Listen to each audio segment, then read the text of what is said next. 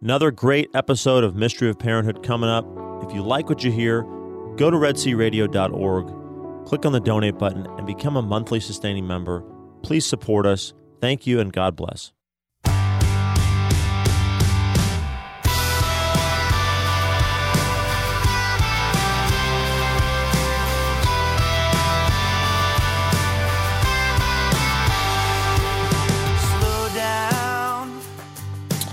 All right. You know what that means? You are listening to The Mystery of Parenthood.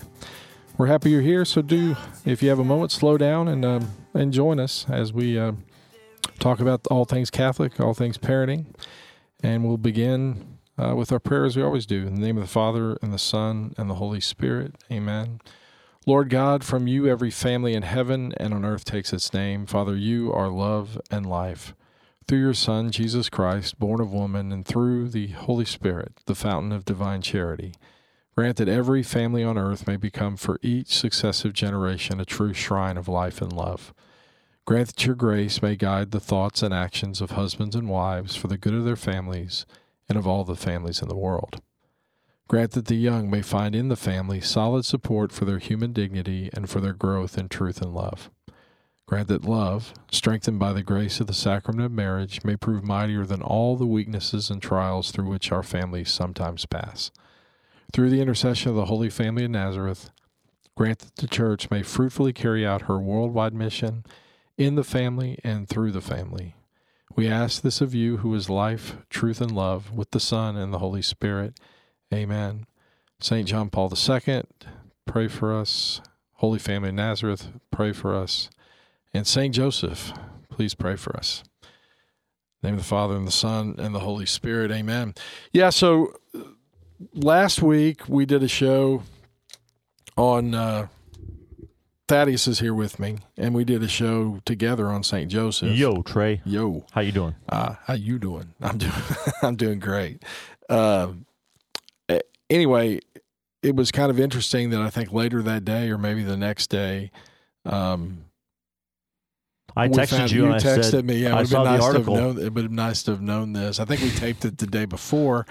It didn't come out till the next day. That's right. We taped it the day before the Immaculate Conception, and yes, the announcement of the year of St. Joseph came out on the Immaculate Conception. Yeah, so sometimes the Holy Spirit works that way, which, by the way, we're trusting this time and asking the Holy Spirit to lead this conversation. So we ask that he would guide us. But it's funny how things like that happen, because it was striking that was not something that I had initially thought about doing, and then I was like, yeah, let's do something for St. Joseph, because he's been such a big part of our lives, and we shared that last week, and then all of a sudden Pope Francis declares this next year, from December 8th of this year, Feast of the Immaculate Conception, to, I guess, next year, December 8th. Yes. And according to one of the sources that we were looking at, apparently one of the great popularizers of devotion, current-day popularizers of devotion to St. Joseph, Father Donald Calloway, believes that, maybe the release of his book had something to do with it. Or at least he hopes so. Oh, well, I'm sure it's all factored into the mix, I'm sure. Exactly. That and the Holy Spirit. Who knows? On that account, maybe somehow the Holy Spirit got word to the Holy Father that, you were doing something on St. Joseph on the Immaculate Conception, and he said, hey, if Trey Cashin I will promise you I will not take the earthly father of Jesus. We need a year dedicated to him. Right. We can always hope. We can always hope. Yeah. I'm not sure he's listening, but anyway, I know St. Joseph is, and I know the Holy Spirit is. Right, and you gave some amazing miracle stories in your own life. He is somebody that has had a profound impact in very concrete ways in our family. But on this one, I thought it would be good, since one of the things in terms of declaring this new liturgical year, the year of St. Joseph, one of the things that's been put out there as ways to gain plenary indulgences.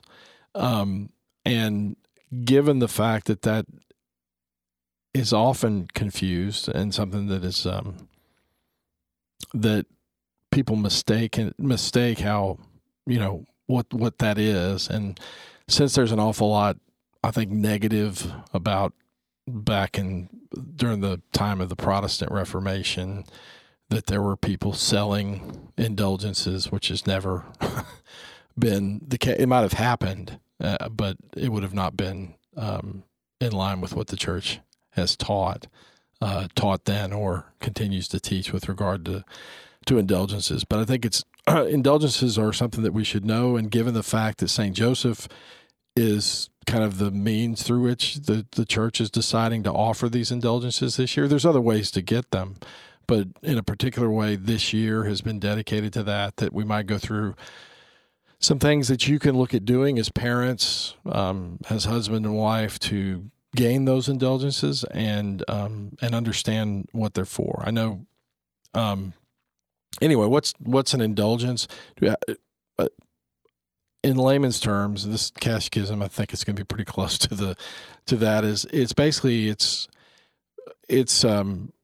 the either removal or the lack of having to have temporal punishment due to sin that has already been forgiven. That is very important what you just said. Right. Yeah.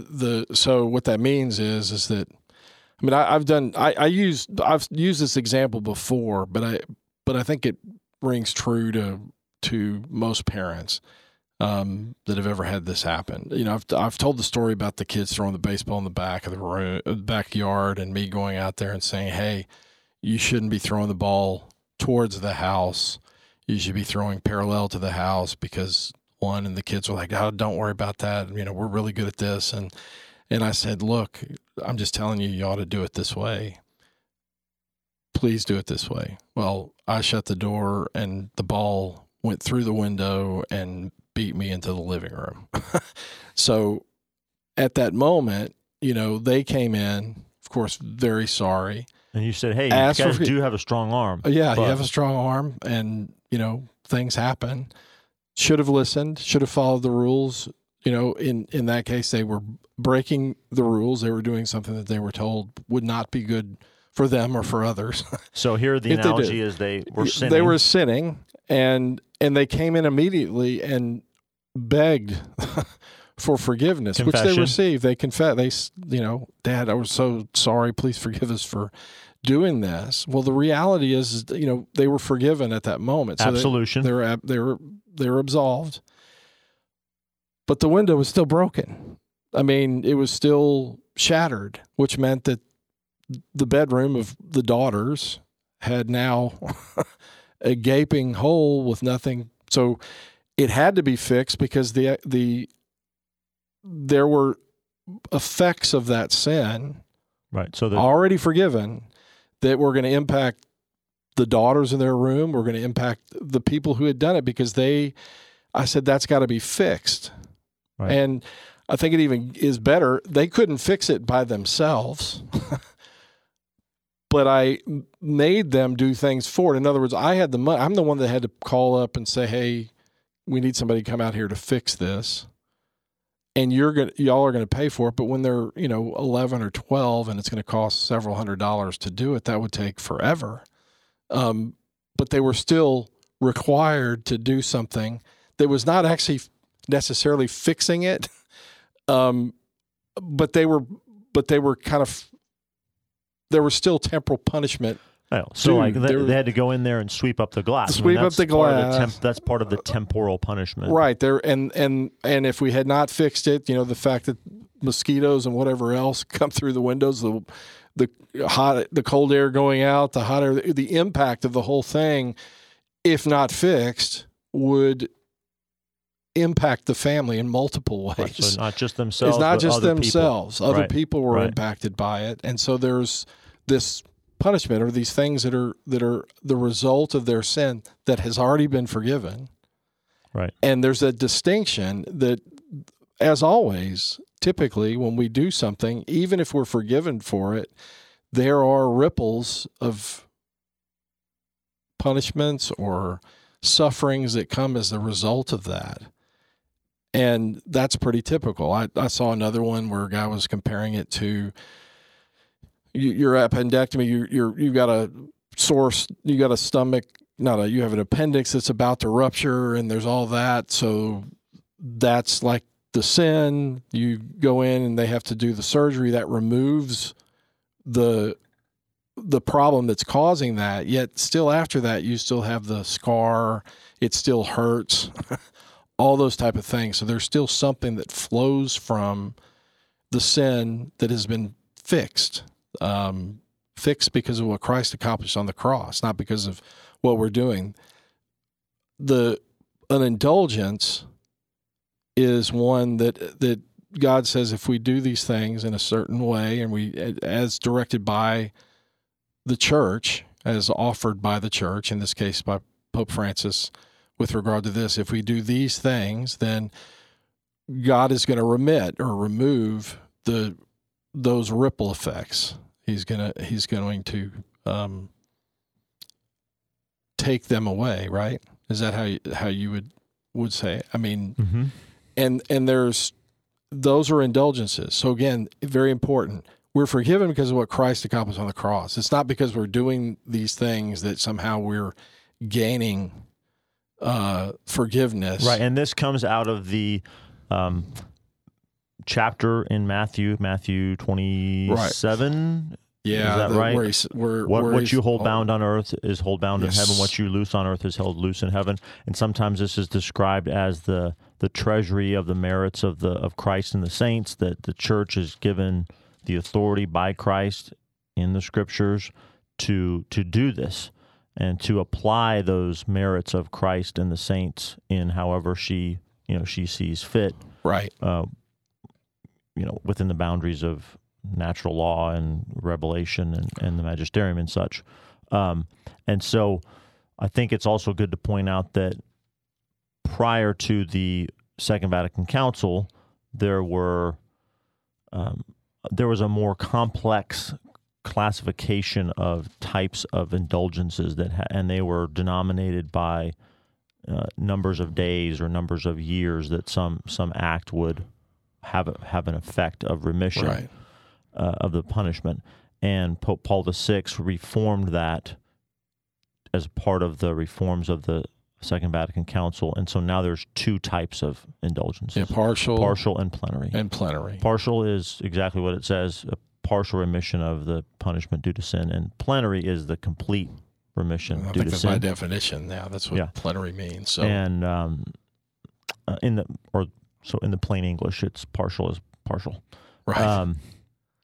And you can apply those to yourself, or you can apply that indulgence to a soul in purgatory. You cannot apply it to another living person, but you can apply it to somebody who's gone, which gets to this actually gets to the heart of why we believe that purgatory exists, that you can die with a sin forgiven, with still some things that you're attached to, some things that you're not loving God completely, even some effects from the sins that you've committed, and you die with that. And so you're forgiven. If you're in purgatory, you're going to heaven. You don't necessarily aim there, but if you get then your sins have been forgiven. But there are things that still have to be worked out and through. And so while a person who's died that would happen to be in purgatory can pray for us, as I understand it, as the church teaches, they can't pray for themselves. That's right. So that's why it's important for us to offer masses, to pray at Mass for people who've gone before us. And I think that all of this about indulgences is a wonderful example of how the Catholic faith, what it does is it kind of elaborates out and codifies out these basic Christian principles that we have in common and share with Orthodox Christians, evangelical Christians, other Protestant Christians. So what I'm talking about is loving God, loving your neighbor, right? Right. What indulgences say is that love of neighbor doesn't just happen on this plane of existence on Right. earth. It actually extends through time to those who have already died. And so you can love someone who is in purgatory. That's what you're doing by performing these actions. And then when you're supposed to, all of us as Christians believe in, again, loving neighbor. And so the church explains it as cooperating with grace and faith and works, and indulgences are a way of elaborating specific ways that you can right. And so, and like I said, I work out love, you cooperate with grace. Like I can help my kids, like in a not as perfect an analogy, but I can help my kids get the window fixed if I had to wait for them, that they couldn't do for lots of reasons. They can't do it. So it's an act of God that He's allowing through. This is not something that we're doing that somehow earns something that has no connection with what Jesus has done. Everything starts and begins with what Christ accomplished on the cross. Our ability to have sins forgiven, period, happens because of what Jesus accomplished on the cross, His passion, death, and resurrection. Would you like to have a vague explanation or description of how to love God and love your neighbor, or would you like to have specific ways that you can have confidence that you're doing that? And that's what a lot of this is. And it shows the interconnectivity, that the fact that we are one body, right? Both here on earth, we're connected to those in purgatory, we're connected to those in heaven, right? All one body, right? And we all can work together. The saints in heaven, or as it's one church, as a matter of fact. We're one church. They are praying for us. Those in purgatory will be praying for us, and we can be interceding for each other. It all starts, begins, ends with what Jesus accomplished on the cross. This is not something else. It is His church, His bride, on this planet, through His vicar, His representative here on earth, by the authority given by Jesus to the apostles, is offering this as a way for us to cooperate with Him and what He desires, because His bride is telling us this is what He desires. Right. And so obviously through the Holy Spirit, the church this year in particular is saying, St. Joseph is somebody that we need to, not to take away from Jesus, but because of what Jesus has done, it's His foster father or stepfather. Yeah. Can I add one other thing? Yeah. My understanding is that the teaching, the reality of prevenient grace even says any good act anybody does is because of the grace of Christ, whether they know it or not. Whether they know it. In fact, the conversion, I don't remember, I think it was St. Augustine, but I don't know, early on, even the conversion, even when we say, I accept Jesus as my Lord and Savior, even when we have that conversion, it is grace that has preceded that. Our action only flows from a response to a grace that's been given. Right. So it's always God acting. Right. And our response to that action. Because God is pure act, and God is goodness, truth, beauty itself. Right. And so anything that we do, ultimately good, has a source that is God Himself. Exactly. And a response to a grace that's given. We're not doing something in order to gain His favor. We're responding to His favor. Right. But yet we are completely free when we act, even though God, through His grace, is preceding that good action. Absolutely, which allows Him to crown that merit as a merit. Meaning, you responded to my grace, could have done nothing, would have meant nothing, separate from what has happened on the cross and what Jesus has set up in and through His church and through what He accomplished on the cross for us.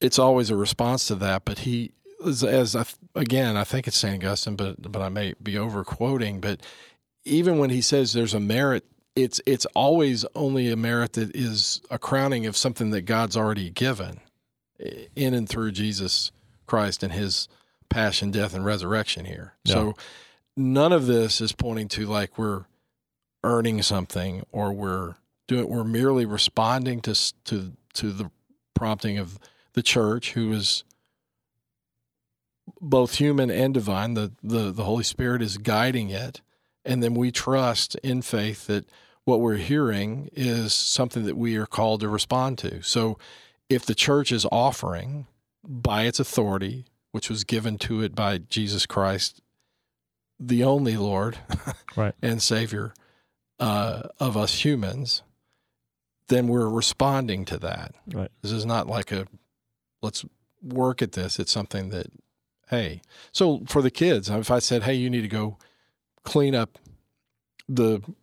they're doing work. They didn't have a broom. They don't have the money. I give them everything, and it's a response right.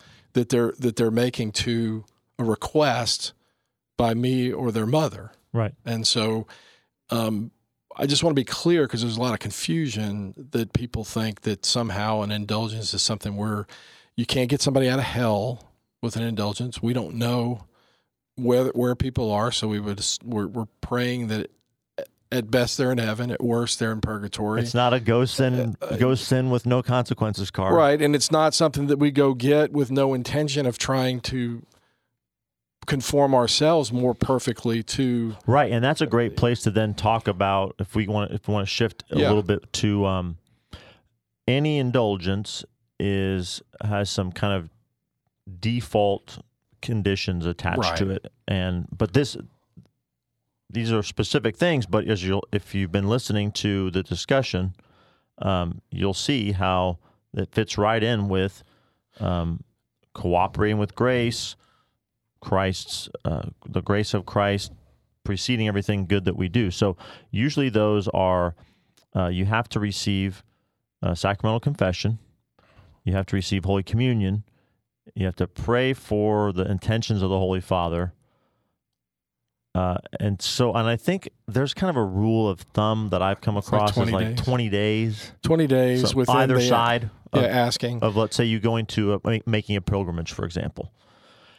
Here's the fourth one is this is the quote-unquote tricky one for us because we're fallen in our fallen human nature. And the fourth one is you have to detach yourself from all sin. This is to gain a plenary indulgence. Right, and that's always been Talk something. a little bit about that. Well, I don't. The intention is I'm trying to get rid of that. I'm at that moment detaching myself from anything, and that's hard knowing myself, and I think most people out there about whether from all sin. It doesn't say from mortal sin. It says from all sin. Right, and I honestly, that would be something I'd like to get somebody on that can help me through that, honestly, because if I'm honest, I mean, I'd like to be detached, and I don't know if the intention, and I'm not speaking to this, that is a requirement for a plenary indulgence. Yeah. That would have to be because God knows we're sinners, and so that I don't know if it's for that moment or what, but that would be the discussion. Right, because some of the reading I've done in other areas leads me to believe that detachment from sin is when one has not even any compunction towards sin. You don't even have the kind of not temptation, but you don't even have that tendency towards sin anymore. There would definitely be a grace moment. But yeah, I don't know. I think we always have concupiscence, which is kind of built into our fallen human nature that we're meant to cooperate with God to overcome. So we're gonna get back to on that one. I would be a little bit concerned with any answer I gave with regard to that. But I guess on the other side, I'm sorry, Trey, to cut you off, but when you make sure that you know about the need to detach ourselves from sin, that also helps us understand why. You don't just go through your life seeking one plenary indulgence. Right. It's something that you want to kind of make a habit of or continually go back to in your life. Well, actually, one of my professors, and it's a good it's a good practice because you can. There are a lot of things that you could receive partial indulgences for day to day. And one of the great prayers to follow like a morning offering that I think you should add to it. And it's basically just, I wish to gain all the indulgences attached to the prayers I shall say and the good works I shall perform this day. Because sometimes, even without that's stating that if I do something that is worthy of some sort of indulgence, God, would you please give that to me? Yeah. And again, this is not gaining forgiveness for sin. This is gaining the temporal, the in this world punishment due to a sin that we've committed.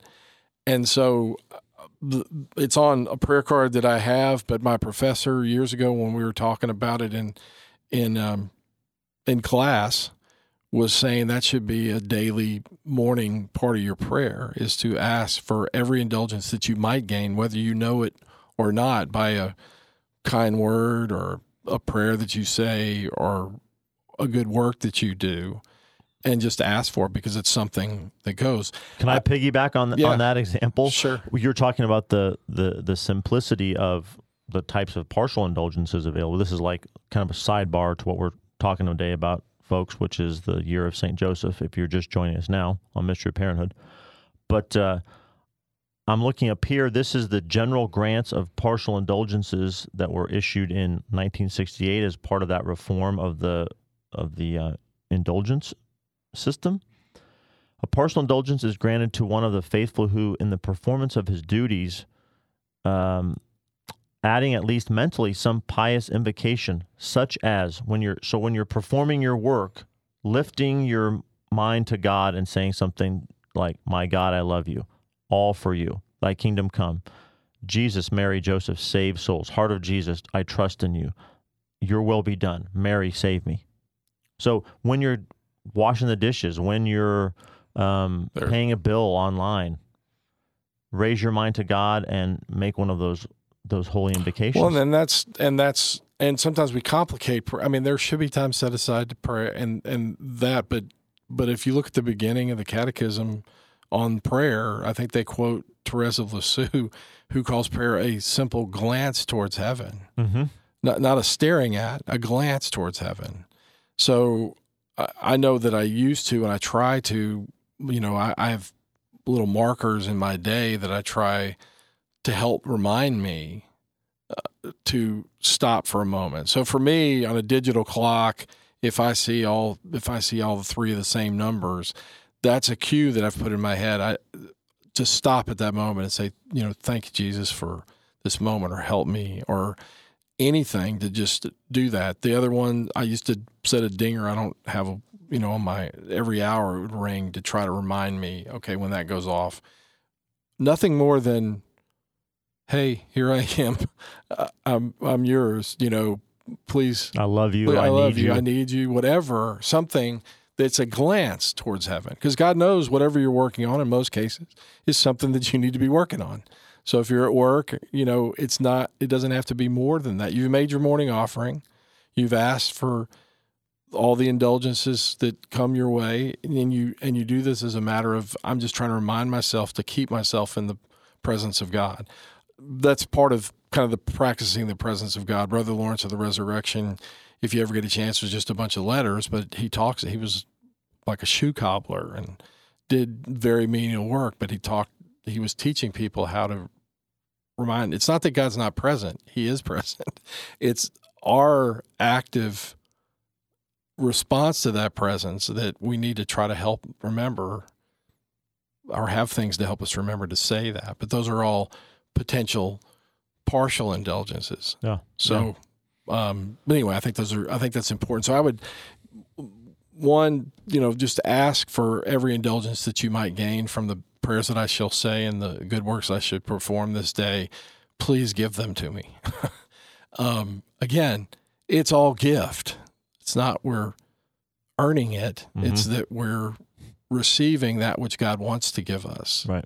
And we're cooperating with that. Right. We're basically opening the gift. that's been given. Right. So we're opening that treasury of the merits of the saints and Christ. So the partial indulgence is actually a good jumping off point to go back to the year of St. Joseph and what the Holy Father has done. So one of the other partial indulgences is given for anyone who performs in good faith one of the 14 works of mercy, the 7 spiritual works of mercy and the 7 corporal works of mercy. And as a matter of fact, for this special holy year, what the Holy Father did is, I want to make sure that I read this correctly. Yeah. He elevated carrying out a corporal or spiritual work of mercy to gaining a plenary indulgence this year, just for this year. Wow.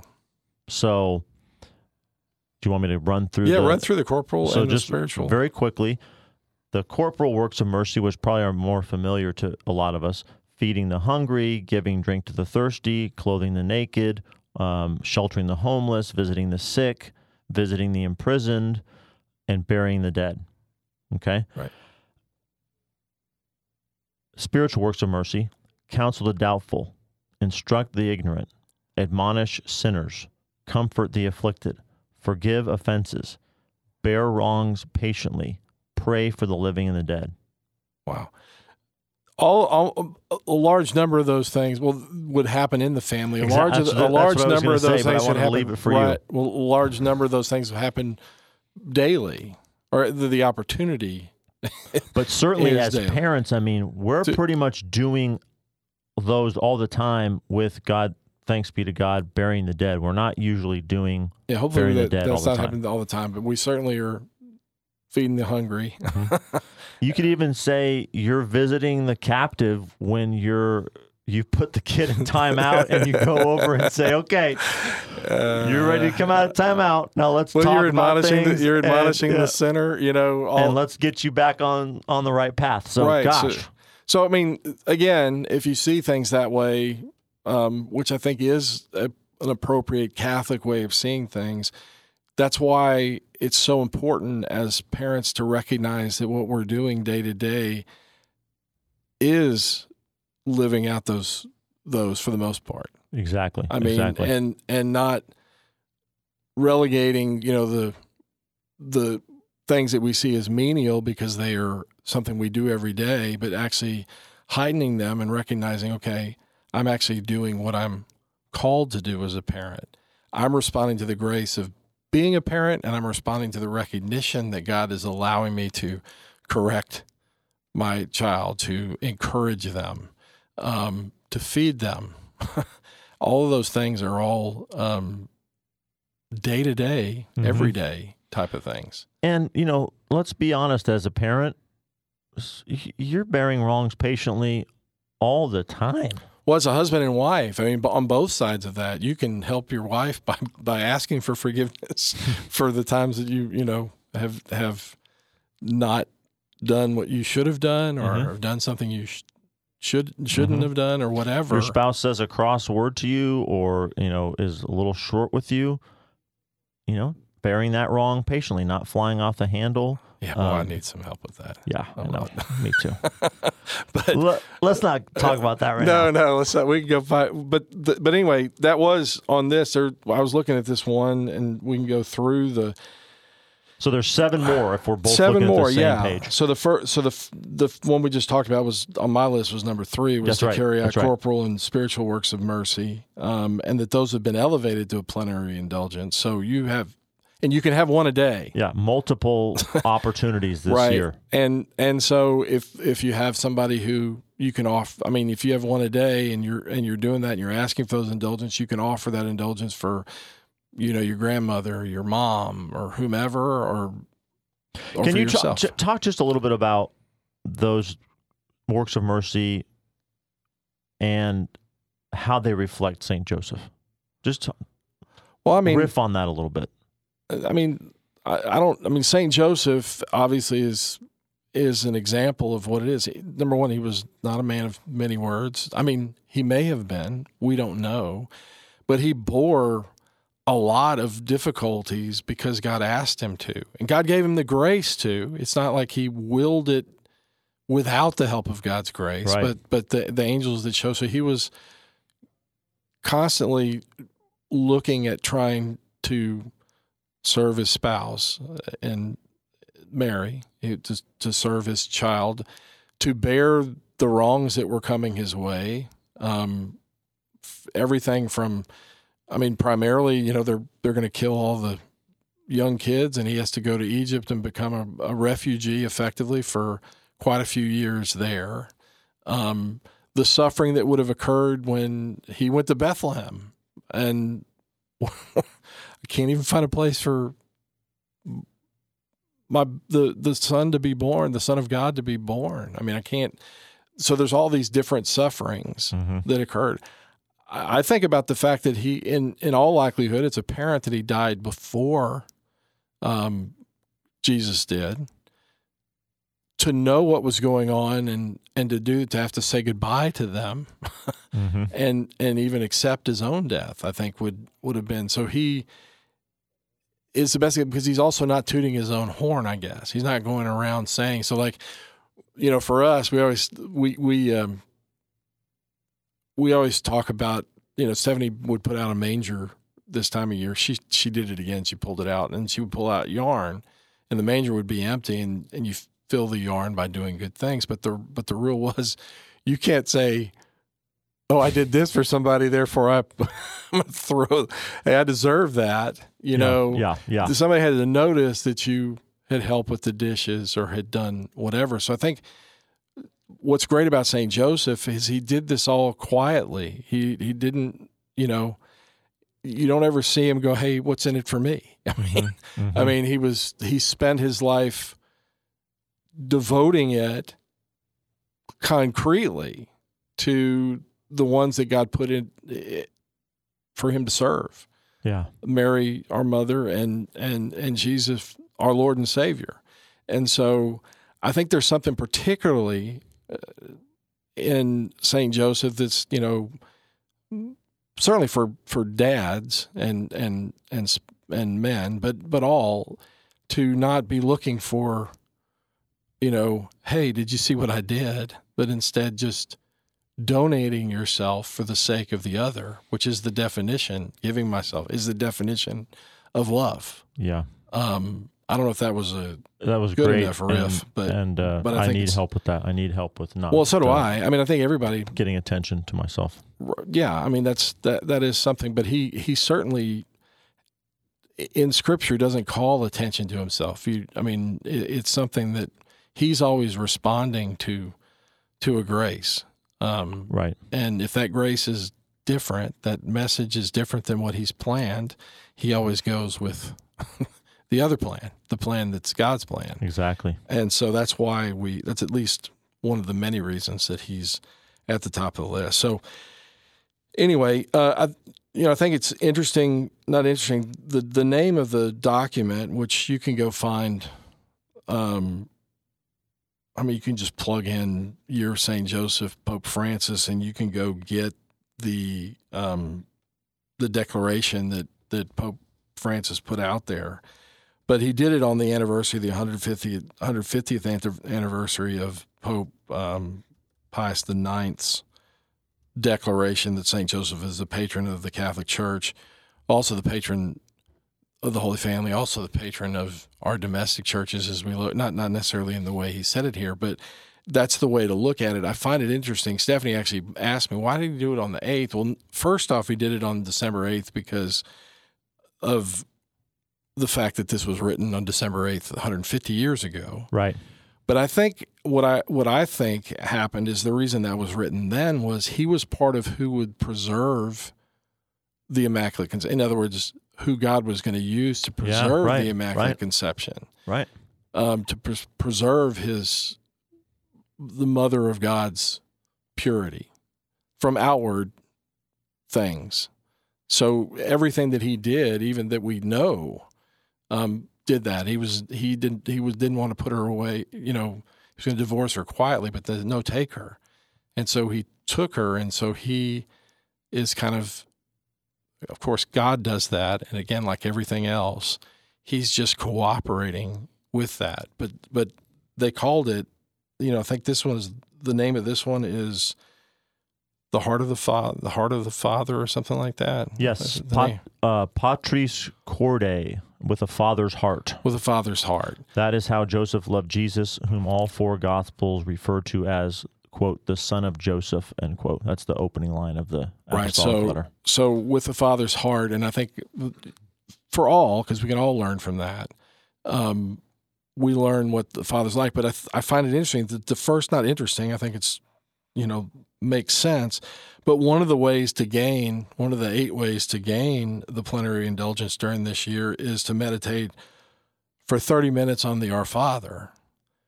Because if you meditate on the Our Father, you are learning what the Father's heart, because Jesus gave that. No, he's the one who knows the Father, who's revealing the Father. So the way he teaches us to pray in and of itself is a means of revealing the Father. Right. Hallowed be thy name. You haven't seen the I'm sorry, Howard be thy name. No, I'm not. There's a meme out, not a meme or something out there. I don't know what they call it, but there's a young girl that's being videoed by the mother, and the mother's, she goes, I know God's name. And you're like, how do you know God's name? She goes, well, Howard be thy name. Oh, wow. A little 3-year-old. Oh, but God, anyway, but hallowed be thy name is the correct way of saying that. But from a 3-year-old, that's acceptable. Yeah. But hallowed is holy is your name. So exactly. The source of all holiness. So that's something that he shares with that. Our Father who art in heaven, hallowed be thy name, thy kingdom come. That his kingdom is what's for us. So you meditating on that, thy kingdom come, thy will be done. Again, like Joseph, his will's the best for us. But then we pray for our daily bread. We pray that we not be delivered.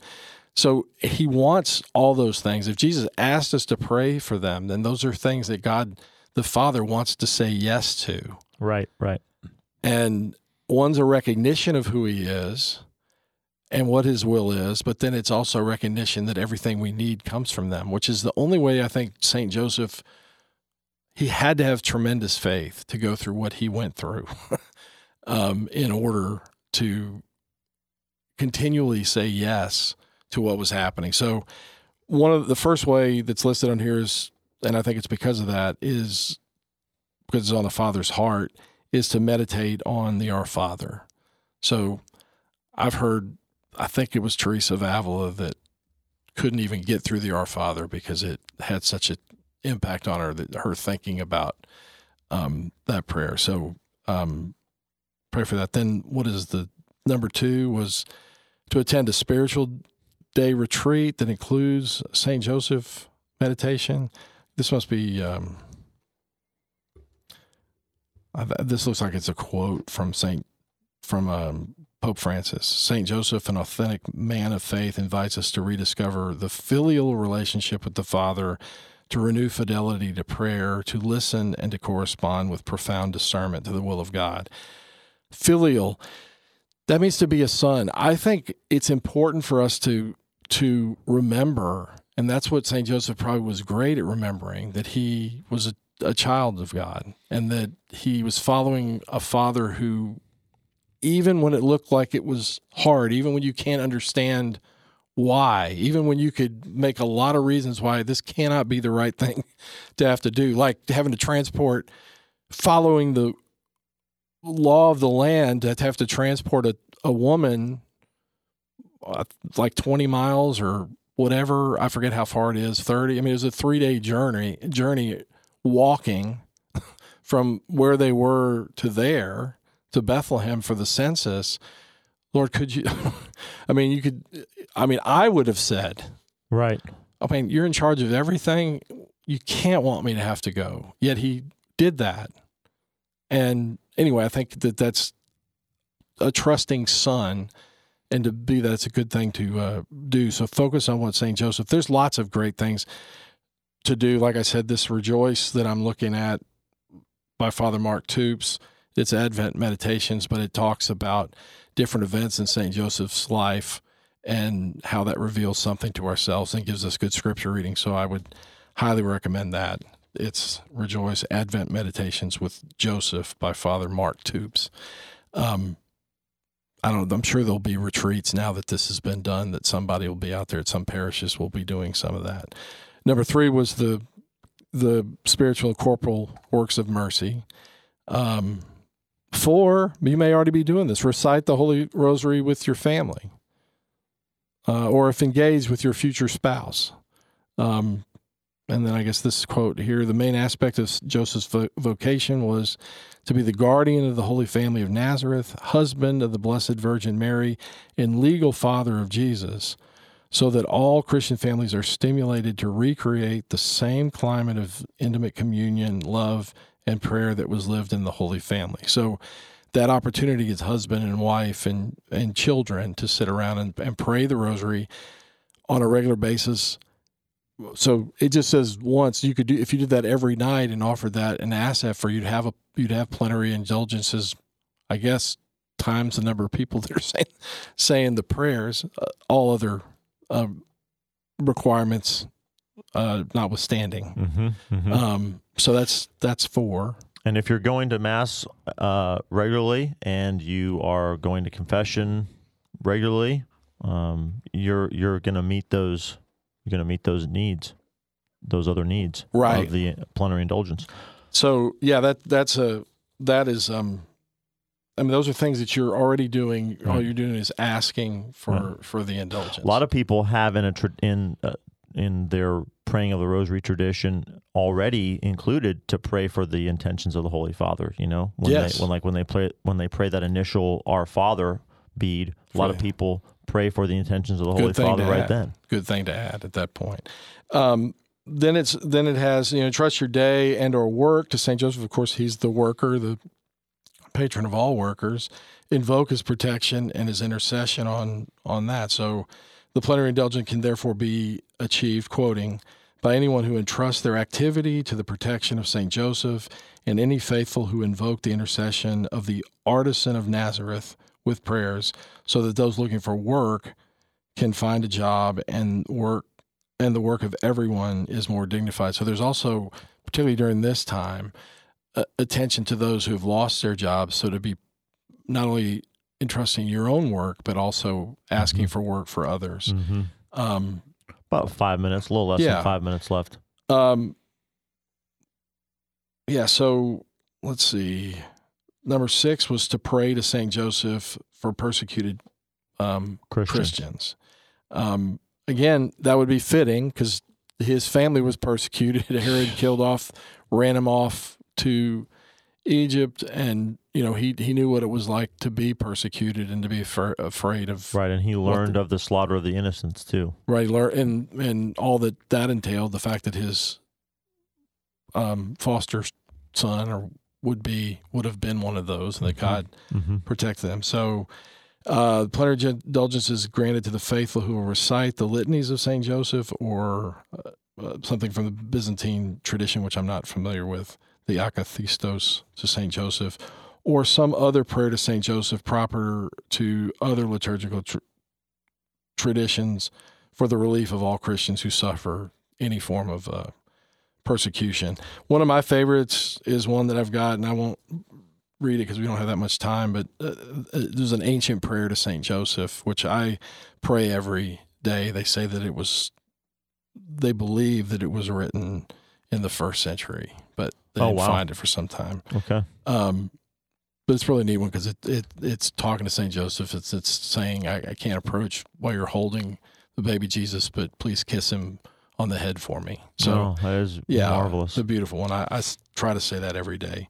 It takes all of 15 seconds. So anyway, number 7 would lead into that, which is I'm ahead of myself. Recite any legitimately approved prayer or act of piety in honor of St. Joseph, especially on recurrences of his feast days, March 19th and May 1st, and on the feast of the Holy Family of Jesus, Mary, and Joseph, and on St. Joseph's Sundays, which according to the Byzantine are on the 19th of each month and every Wednesday. So it's just, again, trying to set something up to where you can put on your calendar, these are days that I'm especially going to try to do this and get in the habit of.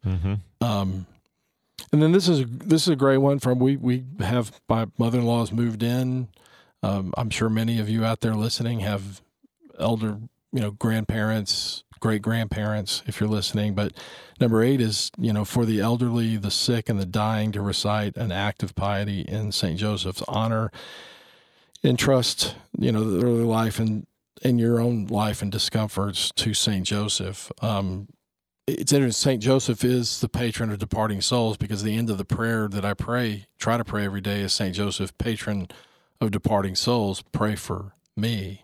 You could add to pray for those who might die today, every day, is another one. So those are all pretty easy to do. I mean, one of those is something that, you could add very easily to every day. I think the Holy Father pretty much is saying you don't have any reason, even given that there's still pandemic conditions, to not participate and take full advantage of this year. I think so. Yeah. I want more outpouring of grace. I want more cooperation with the grace of God and the protection and intercession of St. Joseph. Yeah, by everyone in the world. Try it. He's a great example and somebody who's had a tremendous impact on our family. So anyway, hopefully that's all helpful. Those 8, take it, make it part of your family, and go get that plenary indulgence. So anyway, always remember, pray, parent with a purpose, and prepare for God to amaze you, and He will. Pray for us. We'll be praying for you. God bless. Happy Advent.